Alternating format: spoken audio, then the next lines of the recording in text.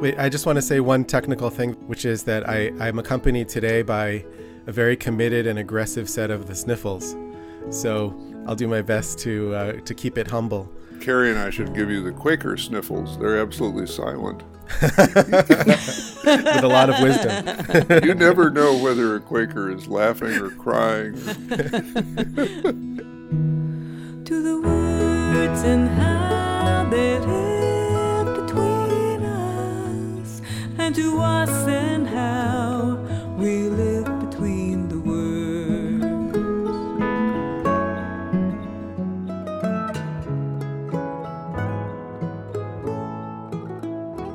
Well, I'm just delighted to introduce Ariel Burger to our audience. I want to say very simply that he's been my friend for the past 15 or so years, a great guy with an open and generous mind and heart who puts good ideas into action, and a wonderful conversation partner from whom I've learned so much. But let me provide a few more details than that. Ariel is the author of a wonderful, wonderful book called Witness, Lessons from Elie Wiesel's Classroom. I'm going to assume that most of our audience know who Elie Wiesel was, but just for those who need a little refresher, he was a Romanian-born American writer, professor, and political activist, and a Holocaust survivor, 1986 winner of the Nobel Prize. He authored 57 books, including Night, which is probably his best-known work, based on his experiences as a prisoner at Auschwitz and Buchenwald. His Nobel Prize citation read, "For being a messenger to mankind with a message of peace, atonement, and dignity." Ariel Burger is a spokesperson for Elie Wiesel's life and work. He knew Elie Wiesel very, very well from, 15 onward, as I remember, and eventually ended up working with Elie Wiesel at Boston University and receiving a Ph.D. In Jewish studies and conflict resolution under Elie Wiesel's guidance. So he knew this man's work inside and out, and has created a book, in this book Witness, Lessons from Elie Wiesel's Classroom, that gives us the great gift of helping us understand Elie Wiesel's pedagogy, how teaching and learning happened under his guidance. I think about that a lot because so much teaching and learning needs to happen in our conflicted environment these days, and Ariel Burger is the perfect person to carry that forward. He not only has a lot of ideas on this subject that are well-grounded in his experience, personal experience over many years with Elie Wiesel, he's also put his ideas into action, especially with the Witness Institute, which has gathered fellows from around the world who are engaged in peacekeeping and peacemaking in a variety of forms, and we'll be learning more about that today. But basically, a great guy with an open and generous mind and heart who puts good ideas into action, and a dear friend of mine and now ours, Carrie's and mine as well. So, Ariel, a warm, warm welcome to The Growing Edge. It's so good to have you here. Thank you so much, Parker. So great to be with you and Carrie. Welcome from me as well. I have just loved encountering your work, the book Witness, your artwork. You're also an artist and a musician.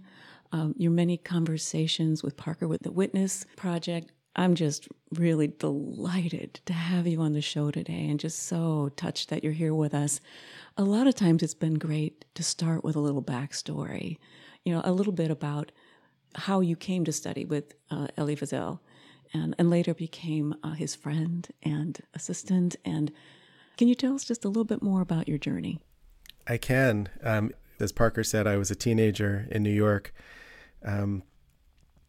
Really, it started with questions. As Parker, I think my relationship with you also started with questions about writing and vocation. Much earlier than we met, I was asking a lot of questions mainly about two things. One was the relationship between tradition and creativity. As someone who grew up in the deeply committed, connected, immersive kind of Jewish environment of the Orthodox Jewish community, in part, that was part of my upbringing, but someone who was also a really artsy kid. I was drawing and painting all the time and reading mythology and folk tales and fairy tales and thinking about the relationship between this heritage, which was weighty, which was heavy on my shoulders, but also lifted me up in some ways. I love the learning. I love the ritual practices, but I didn't see a lot of room at the time for the kind of personal creativity that I was being drawn towards as a young artist. That was one set of questions. And the other was really about inclusion and what does it mean to create spaces. I didn't have this language at the time, but spaces where no one would feel marginalized or unseen. And that came in large part because my older sister is blind, and I was very keenly aware of how she experienced communal spaces and how people related to her, often with a lot of warmth, but sometimes with a sense of difficulty in connecting. And so after one of Elie Wiesel's lectures at the 92nd Street Y in New York, where he lectured for about, I think, 40 years, there was a reception and I had a chance to meet him. And the stunning thing for me was that when it was my turn to say hello to him, he held his hand out to me and he said his name as if I had no idea who he was, with just tremendous humility and openness. And then he said, "Come visit me and bring a question." And so that was the beginning, really, of a lifelong relationship of asking questions, especially questions that I just couldn't find anyone else to ask. And he usually responded with more questions in very, this is kind of a traditional Jewish way of responding. And there are jokes about it, but he really responded with questions. But his questions were much better than mine usually. So I always came away with a sense of clarity and encouragement. And later I enrolled in Boston University in order to study with him. And then still later I became his teaching assistant. And we had a lot of moments together in private conversations, but also in the classroom where he was interacting with students from around the world. And this became a big part of my relationship with him and my thinking in general about how does powerful moral education work? How does it actually happen? And I had the privilege of seeing it in play for several years and taking a lot of notes and paying attention to some of the tools and methods that he used to really awaken and unleash the power of compassion among students. We talk a lot about how amazing it is that some people are able to take absolutely deadly, brutalizing experiences of radical dehumanization, and instead of carrying them into a life of bitterness and resentment and world rejection, they carry them into a life of love. And questioning is often such an important part of that. I think you're one of those people whom I've met along the way who really lives into what Rainer Maria Rilke said about the importance of living the questions, not just asking them, but living them. So I'd love to ask, as part of this exploration of the background you bring as a rabbi, as a scholar, as a thought leader and action leader, what did you learn from Elie Wiesel about the alchemy of turning murderous experience into a gift of life and love to the world? Well, I want to respond with a question, which is what did I not learn? but may I just say that's a typical rabbinical trick. It is. Yeah, I mean, you use the word alchemy, which is the word I think of when it comes to this subject as well, because there's something so mysterious about it. Alchemists were on a generations long enduring quest to to transmute matter into something else, into other matter or into spirit. And this question of how can we transform our own suffering, because we all suffer, and especially the kind of the suffering of people who experience oppression or genocide or war and conflict or hunger and homelessness or other kinds of traumas, into a positive motivation for positive and compassionate action. There's something mysterious about it. So I don't think I have an answer. I think what I learned from Professor Wiesel was responses to suffering. And the first principle that he taught me and many others is that to answer suffering is actually offensive.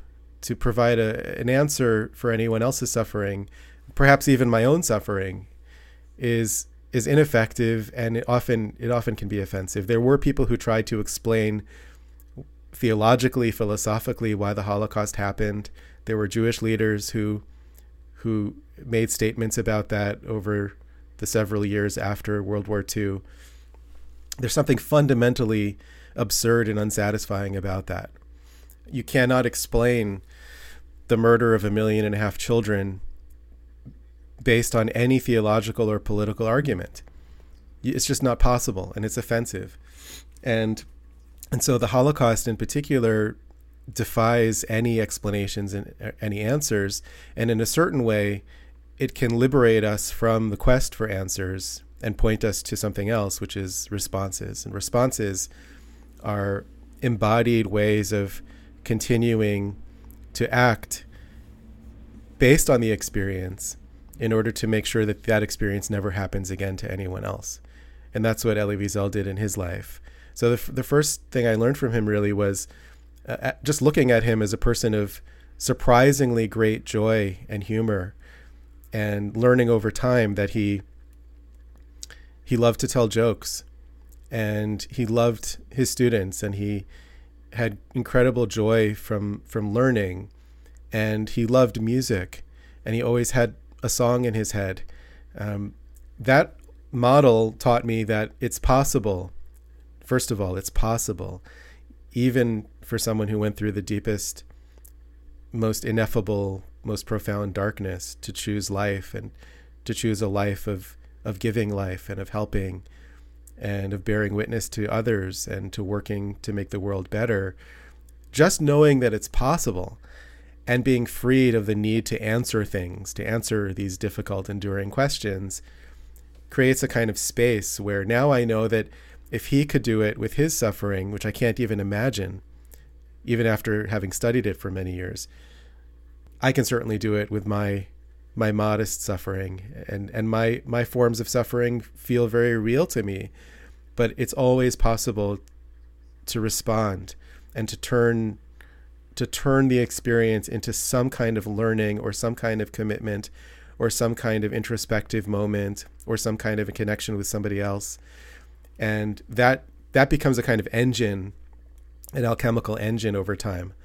There's a lot more to say, but that's the starting point of really what I learned from him about this. Yeah.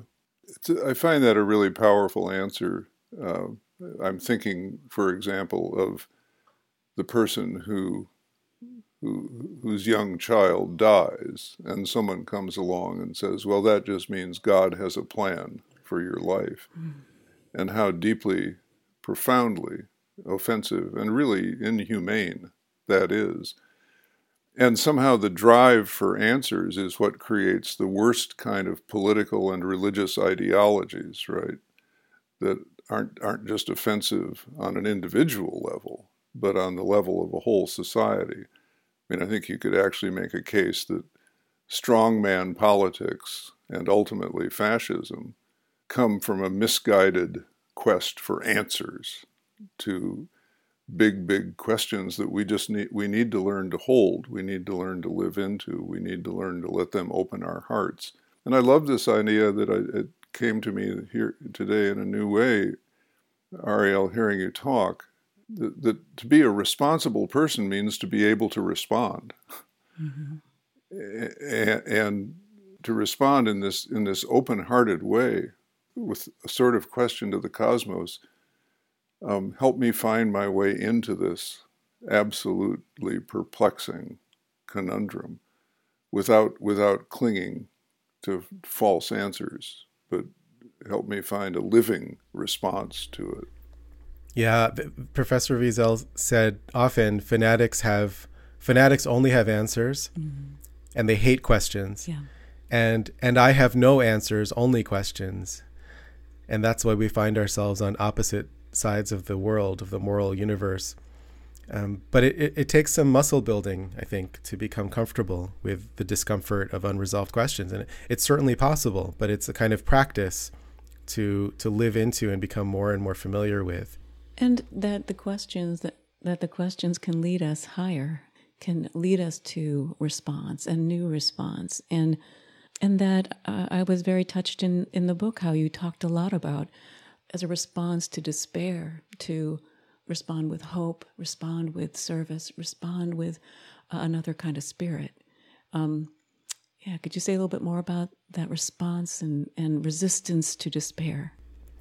Yeah, it's such an important principle that it's really one of the first things that we explore now in our fellowship, because before we get into anything having to do with being a witness and bearing witness and taking responsibility for the world around us, we have to first commit to hope as a choice, as a moral choice, or otherwise very quickly we're going to be tempted by despair. I mean, to look at the world is to be tempted by despair. And I think a lot of us are feeling that right now. What Professor Wiesel taught, and it's really drawing on Jewish teachings and some Jewish mystical teachings in particular, is that hope is not a feeling. Hope is a choice. Yeah. Hope is a moral choice. And I would add that hope in many moments is the first moral choice, because it's the choice that allows you to continue making positive choices. And if the person gives into despair, then they are basically joining the ranks of the indifferent bystanders who allow terrible things to happen in this world without lifting a finger.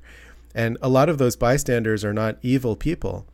They're just overwhelmed by the sense of despair and powerlessness that we all wrestle with.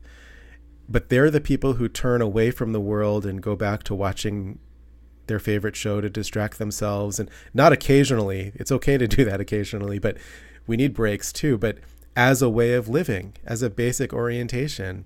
And we know that that's what happened during World War II, and it happens today all over the world, and something we have to really wrestle with. So the commitment to look at the world and not look away means and implies the commitment to choose hope and the possibility of action no matter what. Now, it's very difficult to do sometimes, and it's important to say that, it's much easier to talk about this than to really break through those moments of darkness. And I'm not talking here about clinical depression, which is an entirely different category, but just the sense of encountering darkness we feel when we read the news these days, and I think any days if we're paying attention. And so one of the things that we learn and experiment with constantly is how to support one another and hold one another up in small circles of people in small communities, or even two friends together. And to make that a formal practice, I think, is really important to think about today. I mean, many of us practice meditation of various kinds. What would it look like to have a weekly practice of connecting with a friend to reach for hope together, to share our despair with one another, that in spite of everything, we're not going to look away from the world, we're not going to numb out, but we're also not going to fall into despair. Right. And I think in our current context, which is where we want to eventually to go with this conversation, it might be important also to say a couple of things that Carrie and I explore a great deal with our guests. One is that the other way that despair can turn, an alternative to becoming a couch potato, is to turn toward violence. I think January 6th, we saw a lot of people who have, for either real or imagined reasons, been sinking into despair.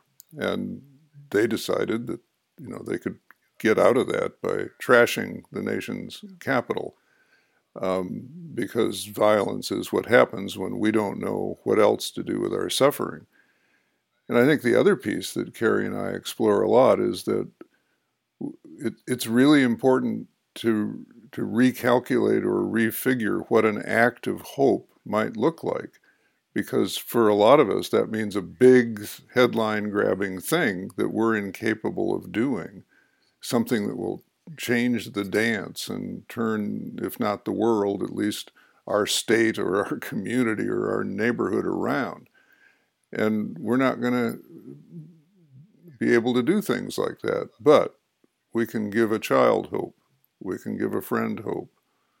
We can act hopefully in a variety of ways within the confines of our private lives.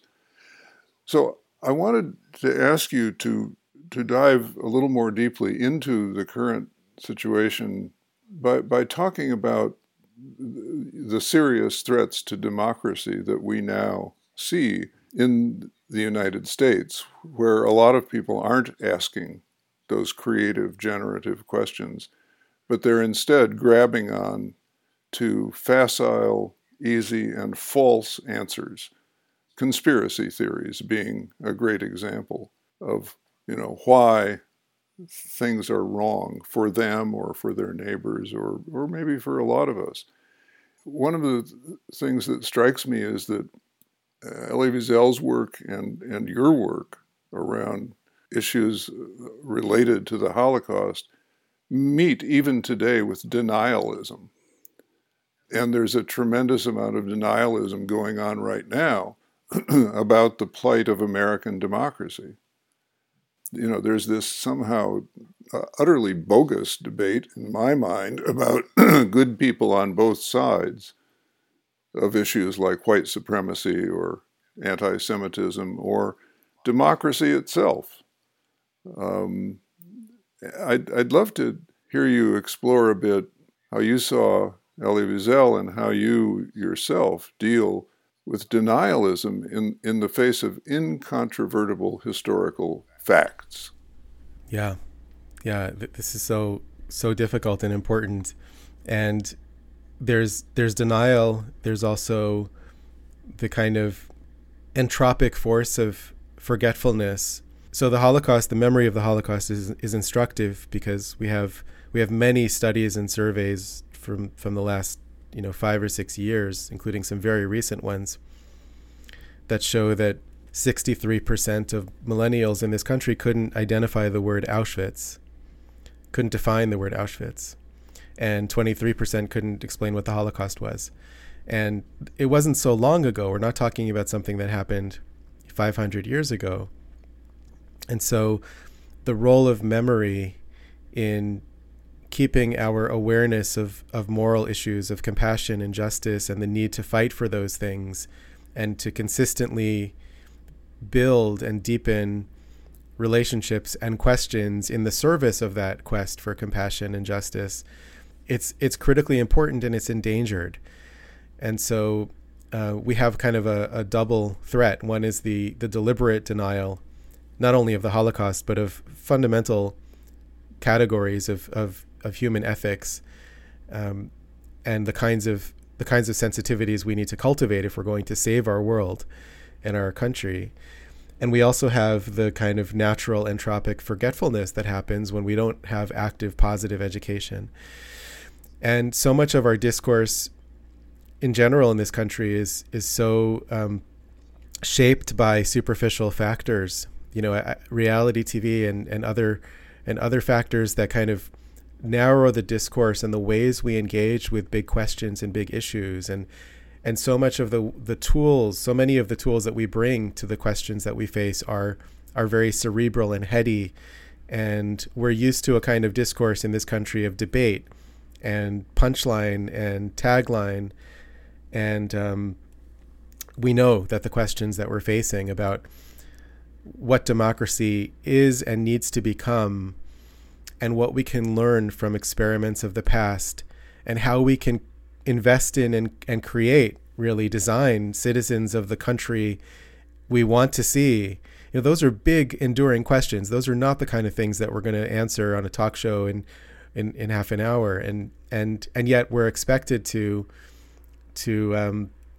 give so much of our attention to the latest flaring moment in the news cycle. And we're experiencing a kind of moral attention deficit disorder. And so even when it comes to real issues, the war in Ukraine is heartbreaking and requires a lot of our attention.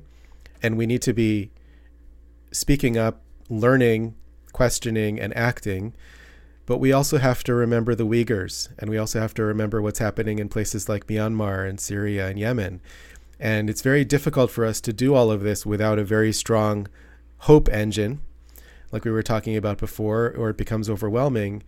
But we have to question our own ways of thinking. There's a beautiful teaching.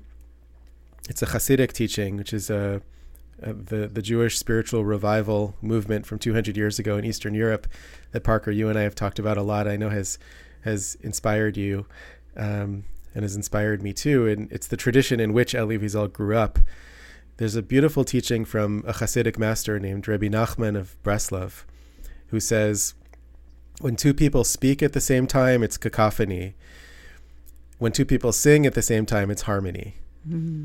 And Carrie, I think of your beautiful harmonies, and I was just listening this morning to It's a Long Way Up, and it's just each time I hear powerful, beautiful harmony, it's a reminder that multiple voices can coexist. Yeah. But what happens when someone comes in with a deliberate intent to create dissonance, not for the sake of learning or deepening the conversation, but in order to destroy?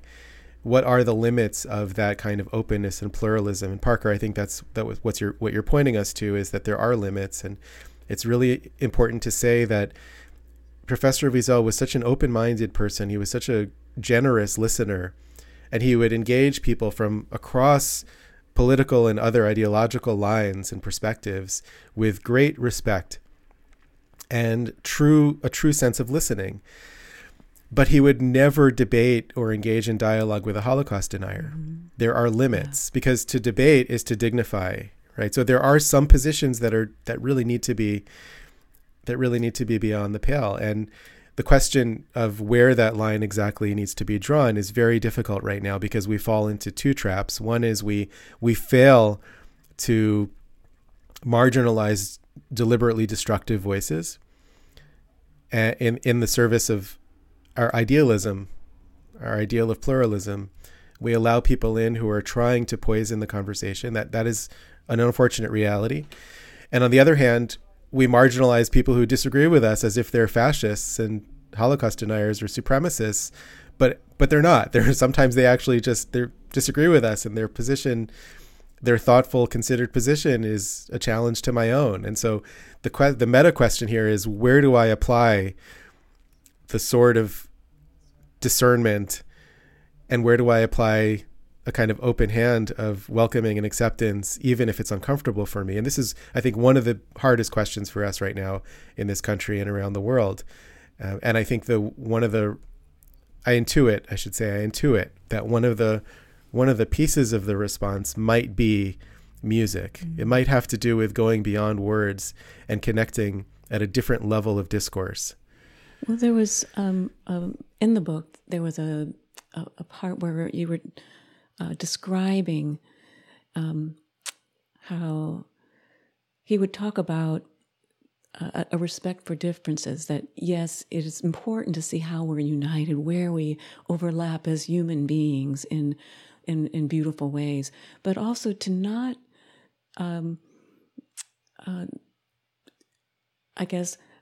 deny or diminish the beauty of our individuality too, and our differences, and how important that was. And there was a part in the book where it just knocked me down to my knees. It was just like, with respectful disagreement, that when we can stand back enough to respectfully disagree, it creates a space.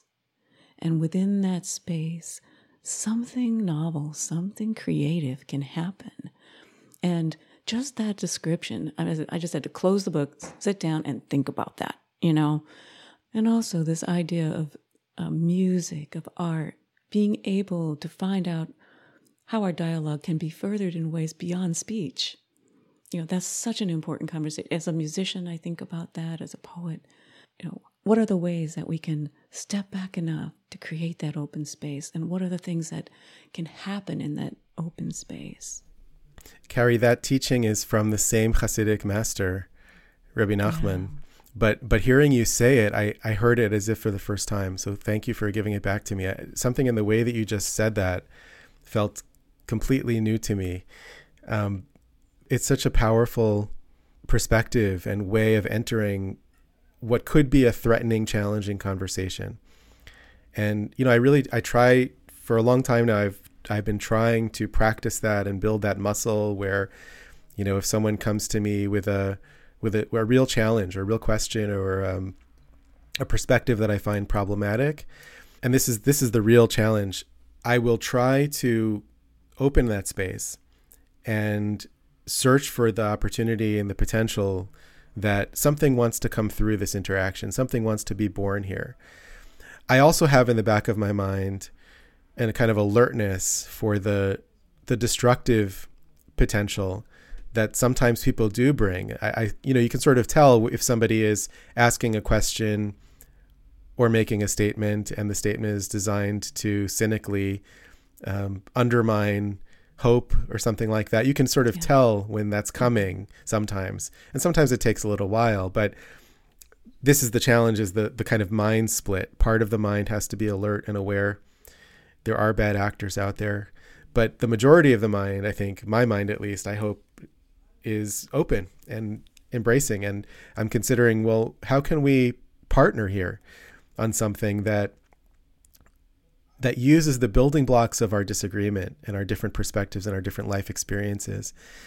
One of the best ways I know to do that in a practical way is to shift the conversation from the policy or the opinion, which is where we hang out a lot nowadays in America, to the stories behind those policies and those opinions. Yeah. So just asking, how did you arrive at what personal experience got you there?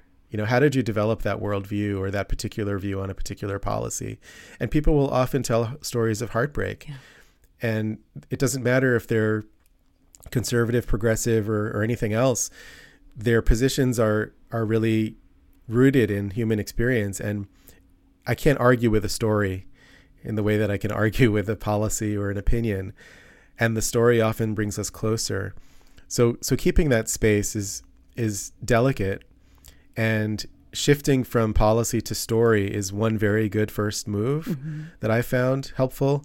But then going beyond that to what you were talking about, going beyond that to music and to art and to the space between the words, even to silence, which I know you both spend a lot of time in your practices, those things are countercultural. Those things feel like acts of subversion and resistance in and of themselves, regardless of what comes out of the conversation. Just saying, wait, let's pause and sing together, or let's pause and let's be silent together for a few minutes. Those are to me essential acts of resistance and acts of preserving democracy today. They're not luxuries. They're the kinds of things we absolutely need if we're going to turn the tide and maintain our human connection across all of the differences that matter. Yeah, I don't know if you're supposed to say "preach it, brother" to a rabbi, but I want to say "preach it, brother." So, wait, let me look it up. It's permitted. It's permitted. Okay, it's somewhere in Torah or something. Right? Yeah.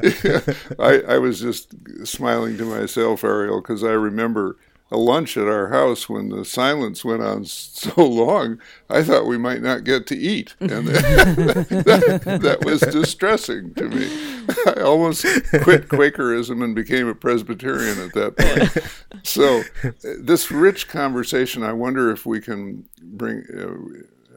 weave together two important threads of your life. Carrie opened up your life as an artist, your spiritual life and some of its underpinnings. And we all know that to make this kind of space outside of ourselves, we have to have that space inside of ourselves. And that's cultivated by practices, different practices for different people. I'm aware of some of yours. I know you're an observant Jew around many Orthodox practices, and I know that there's this big stream of Hasidic spirit running through your work and life, as well as Elie Wiesel's. So I'm wondering what you can share about the practices that you find helpful in keeping that inner space open, and then to join that with the very outward-facing work of the Witness Institute, which we'd both be glad for you to say a few more things about, because you're now gathering, as I recall, your second class of fellows in this wonderful, wonderful project, which you're doing hand in hand with Elie Wiesel's son, Elisha. His son, Elisha, yeah. Right, exactly. And with the blessing of an amazing letter from Elie Wiesel about you and his trust in you for carrying this work forward. So if you can kind of play with those two themes, it will help our listeners know more about the scope and range of your work and your spiritual life. Well, thank you. Thank you, Parker, for that framing and invitation. It starts with two things. Everything I'm doing right now is really motivated by the sense of urgency that we all feel, and the sense of wanting to do something to help. And we all feel that sense of urgency and frustration. And, a lot of us wake up in the morning and ask that question you alluded to earlier: what can I do? What can I do? It's not going to be, a globally impactful project necessarily. Where can I really exercise my power to make a difference? How do I do that? How do I figure out what the right way is to go when there's so many people hurting right now? And we have more and more access to that information than ever before. So it's, as human beings, we're easily overwhelmed, but we're also easily sensitized to the suffering of others. And so we have more and more images from around the world and from our own communities of injustices and war and conflict and hunger and so on. And so we have to respond to that. And I feel that like anyone else feels that, and ask a lot of questions about how to support others who are feeling that way. And the other part of this is really acknowledging that the tools and the perspectives that got us into this mess are not going to get us out. And so the starting point for the Witness Institute, and it tracks to my own experience of spiritual practice and art and so on, is that we have to radically widen our repertoire of tools and methods for how we live our lives, and how we engage in our own healing, and how we lift one another up, and how we inquire together into difficult questions, and how we make the world better. And it's easy to talk about, it's easy to repeat platitudes about it. It's very hard to do, and it requires real inner work and muscle building, capacity building, and some transformative work. So that's the starting point. My own life experience has been a mix of kind of quirky, somewhat marginal formative experiences on the edges of things, on the edges of Jewish life, and my encounter with Hasidic tradition as a young person, which was not well known at the time, even in the traditional Orthodox community where I lived, or at least it wasn't spoken about or shared. I had Hasidic rabbis teaching me when I was 6, 7, 8 years old, and they never talked about Hasidic teachings. They were teaching the basics. They were teaching the Bible and commentaries and the Talmud and commentaries, and that was all great. But when I was 17 and discovered Professor Wiesel's book, Souls on Fire, which I highly recommend to anyone listening, it's a storytelling book of the Hasidic masters. And then I discovered Martin Buber's Tales of the Hasidim. I was just blown away, and I felt that something precious in my own tradition had been kept from me. And I was so eager to learn about this, because the stories are all about nonconformity, a kind of sacred nonconformity and creativity, and the quest to become the best version of yourself that you can be, and friendship and open-heartedness. And so that really led me to all the experiences that I consider really formative in my life. They're all kind of on the edges, and so my practices nowadays really are two kind of sets of things. One is traditional Hasidic spiritual practice, and the other is art and music, and they're very deeply related for me. In both cases, there's a fundamental shift from trying to make things happen to creating space to allow things to come through. Yeah. There's an intelligence here, in this conversation. There's something happening that never happens anywhere else and won't happen ever again, even if we talked again tomorrow. There's something that wants to come through us.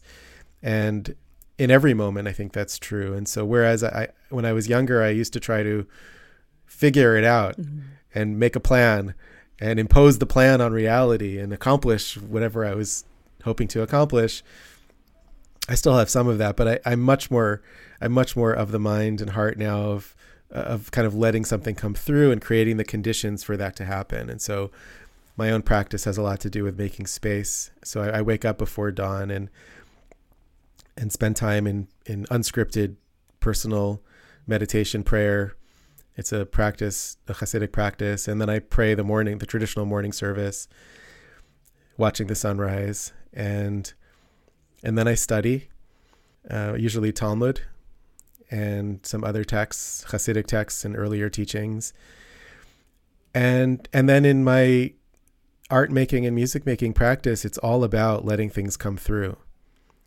So if I'm praying, or if I'm painting, or if I'm pressing record and playing guitar and singing, I'm kind of coming with a lot of humility, knowing that I don't really have a plan. And my plan is whatever my plan is certainly inadequate to the moment. And I think the same thing is true about moral education and moral activism and moral leadership, that we need plans and we need efforts and we need to be strategic. We also need a place of humility to recognize that something surprising can happen through us if we are investing time and energy and attention in becoming people of compassion and people who reflect and question ourselves and share questions with others, and people who sing. And that's what we're trying to do in the Witness Institute, really, is create expanding circles of people who are learning together, exploring Professor Wiesel's life and teachings, exploring great literature and tools and practices for reflection, for compassion, very importantly to say for courage as well. How do we manage our own fear, our own grief, our own anger as we look at the world? How do we choose hope? How do we support one another? How do we translate all of that into action? And so the Witness Fellowship, which Parker, you mentioned, has we now have 2 cohorts of fellows who are involved in this process of learning together and supporting one another and inquiring together, but they also are all each committed to creating a project that they bring back to their communities to translate what we do together and what we explore into action.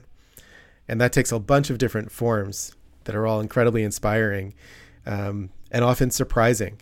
We're very interested in surprising juxtapositions and wild creativity when it comes to addressing moral questions and pressing social problems in our communities and around the world. So that's where all of this comes together. We need the wildness, and we need the kind of sense of experimentation and permission to play in addressing very serious issues. And so the tone of all of this is it's very serious, and it's also very light at the same time, because without that lightness, we become overwhelmed by heaviness.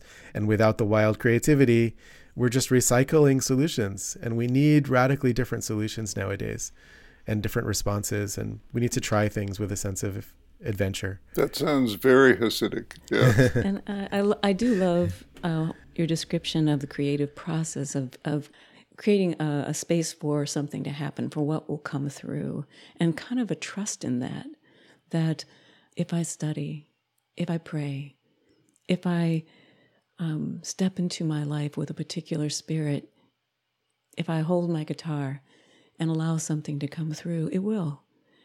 Sometimes not what I expect, but something comes through and what was meant to come through at that time. I think art and the creation of art, for me, it's been a deep spiritual practice as well as an artistic practice. It sounds like we have a similar experience with that, but also a way of responding to what's heavy in the world, responding to grief, responding to fear, responding to anger, responding to that's something I catch the corner of my eye and I don't have language for. So I put it in a song, you know. I really loved your description because I said, oh, yes, something comes through. And I think it comes through in conversations if we create that kind of space, if we're open to something perhaps we weren't expecting, new solutions. I really admire this work of the Witness Institute, that not just recycling old solutions, but continuing to ask those life-giving questions that aren't easy. I mean, it sounds so simple. Oh, just keep asking questions. Living with the uncertainty of a question that may never be answered, or the answer will continue to evolve. We do have a recording of one of your songs, and we'd love to play a bit of it for people. Also, on our website, we'll be putting up one of your works of art. People can go to your website, and we'll have those links all there. So to see more of your art, and also to see more about the Witness Institute, and links to some of your conversations and talks, and more about the book. I just want to say that that on the Witness Institute website, there's a contact button that goes to my email. So if anyone has any, thoughts or wants to reach out just to sort of continue the conversation, I know that your community of listeners is composed of people who I would very naturally connect with, and I would love to be connected to more. So I'm extending an invitation if people want to reach out and share their thoughts or ideas or questions. I'd really welcome that. Great. Yeah, thank you. I don't know what to say to you. I'm sitting here alone. Throughout the goddamn telephone. Long ago. Rain is pouring down. It's November and it's not snow. It's the month that you were born. It's the month I gotta go. And I'm trying to find the right words to tell you. My heart is still frozen on the floor. And the fires we tried our best to light up,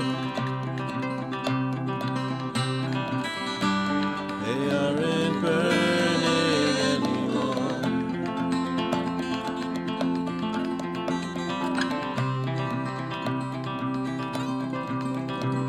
We tried to marry the sun and moon, like the alchemists of old, but it was too soon. Tried to cure ourselves of the longing. We found ourselves howling at the moon, and the blues, they followed us home. Sang our hearts out, but they turned to stone. Cut schools, took us subway to Central Park. Lit a little candle against the dark, and we hoped it would last for 30 years at least. 30 years at least. We rode off to kill our various beasts.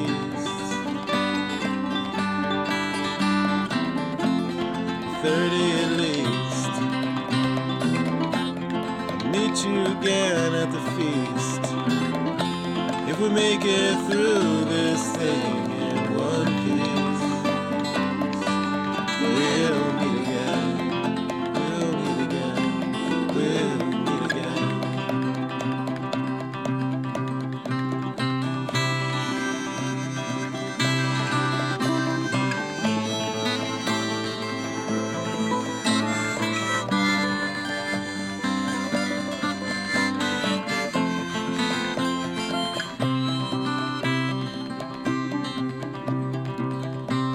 Suddenly it was Thursday, and I realized that I was cooked.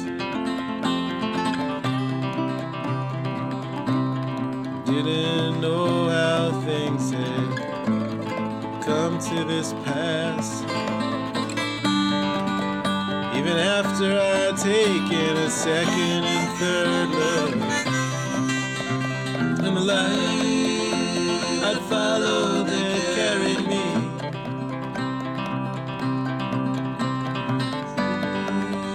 still had not turned away. Though I'd never managed to be free,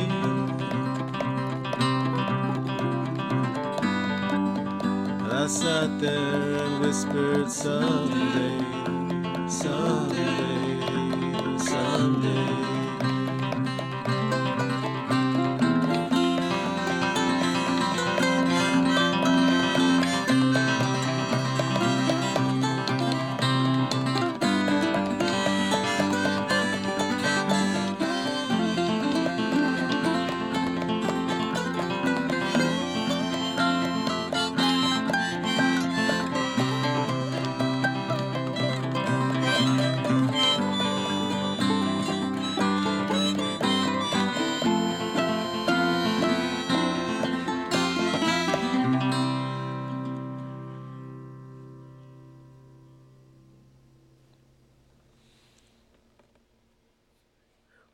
Well, I could continue this conversation for hours, I think. I've just been so moved, and there's so much I need to really think about of what we've just talked about so far. But we are beginning to get close to our time of closing. Usually when we have a conversation partner on the show, we ask, what's on your growing edge? It's kind of our closing question. So what's on your growing edge? There are so many things, but what comes to mind first is how to link the work and the play. I'm looking for a word that captures work and play together, if you have any suggestions, because I feel like, this is serious and light, as I said, and in the Witness Institute, we laugh a lot, and we sometimes cry together, and we explore very challenging intellectual questions. And, I think all of that has led me to this place where we've gotten into some very deep territory, and it's all been online so far because of the pandemic. And so I think my question, my growing edge really has to do with connecting that work, which is so rich and so profound and moving, to the earth and to nature and to a more embodied kind of form of this work. What would it look like? And I'm asking this just personally for me, what would it look like to take this kind of series of inquiries and texts and stories that we explore together and really integrate it in a more embodied way, instead of what I'm experiencing now a lot personally, which is a go-to for me. It's sort of the shadow side of my experience of spending a lot of years studying and sitting and studying. Moving the questions from the head to the heart, I find relatively easy.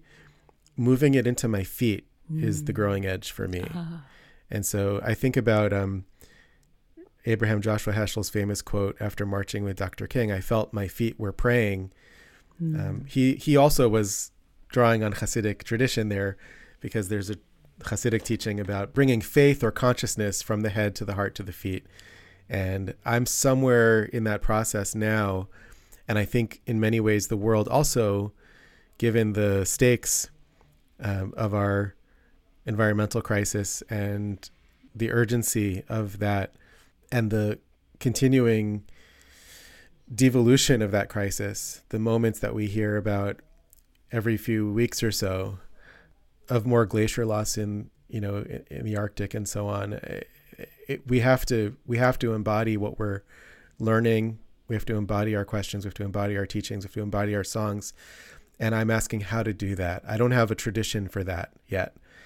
And so I have often asked our fellows in the Witness Institute, many of whom come from seriously embodied traditions of dance, what can you teach us? And what can you teach us on Zoom? Yeah. That's the real technical challenge, so that our feet can express the same quest as our heads and our hearts. Yeah, that's beautiful. Well, Ariel, I just want to say that hope is a theme that's run powerfully through this whole conversation. And I'm so glad that it's there as a thread of reflection in all of our lives. I'm absolutely sure it's a thread in the lives of the people who are listening to this podcast. And I think hope comes, for me at least, from two places. One is a deep inward dive to keep reminding myself I've made it this far. And something must have been helping me along the way, or I wouldn't be here to celebrate the fact that I've made it this far. I think every human being has his or her own version of that. The other source of hope for me is seeing it embodied in other people. And so certainly I see that embodied and have for a long time, even before I met you, in the life of Elie Wiesel. But I see it also in your life, Ariel. I see it in the kind, quiet, intelligent, compassionate, hopeful way you process all of this experience and lift it up for us, for our consideration. I'm deeply grateful for that. And I'm deeply grateful for the fact that we've had a chance to kind of bottle some of it, I guess, on this podcast today. Thank you so much for being with us, and blessings on your continuing journey. I mean, thank you. Thank you both so much. Thank you.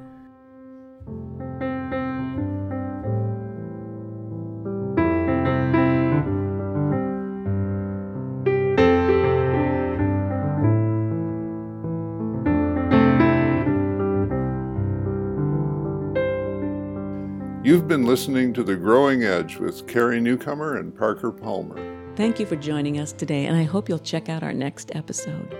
And don't forget to visit our website, newcomerpalmer.com, newcomerpalmer.com, so you can join in the conversation too. And now we have a favor to ask. If you like today's show, rate us and leave a review on iTunes. It's the best way to help us reach new audiences and bring more voices into this conversation. All the music you heard on today's show was written by our own Carrie Newcomer. And much gratitude to Gary Walters for performing the song, The Clean Edge of Change. and wild appreciation to Alison Quantz for creative envisioning, direction, and production, and that she is a fine witness.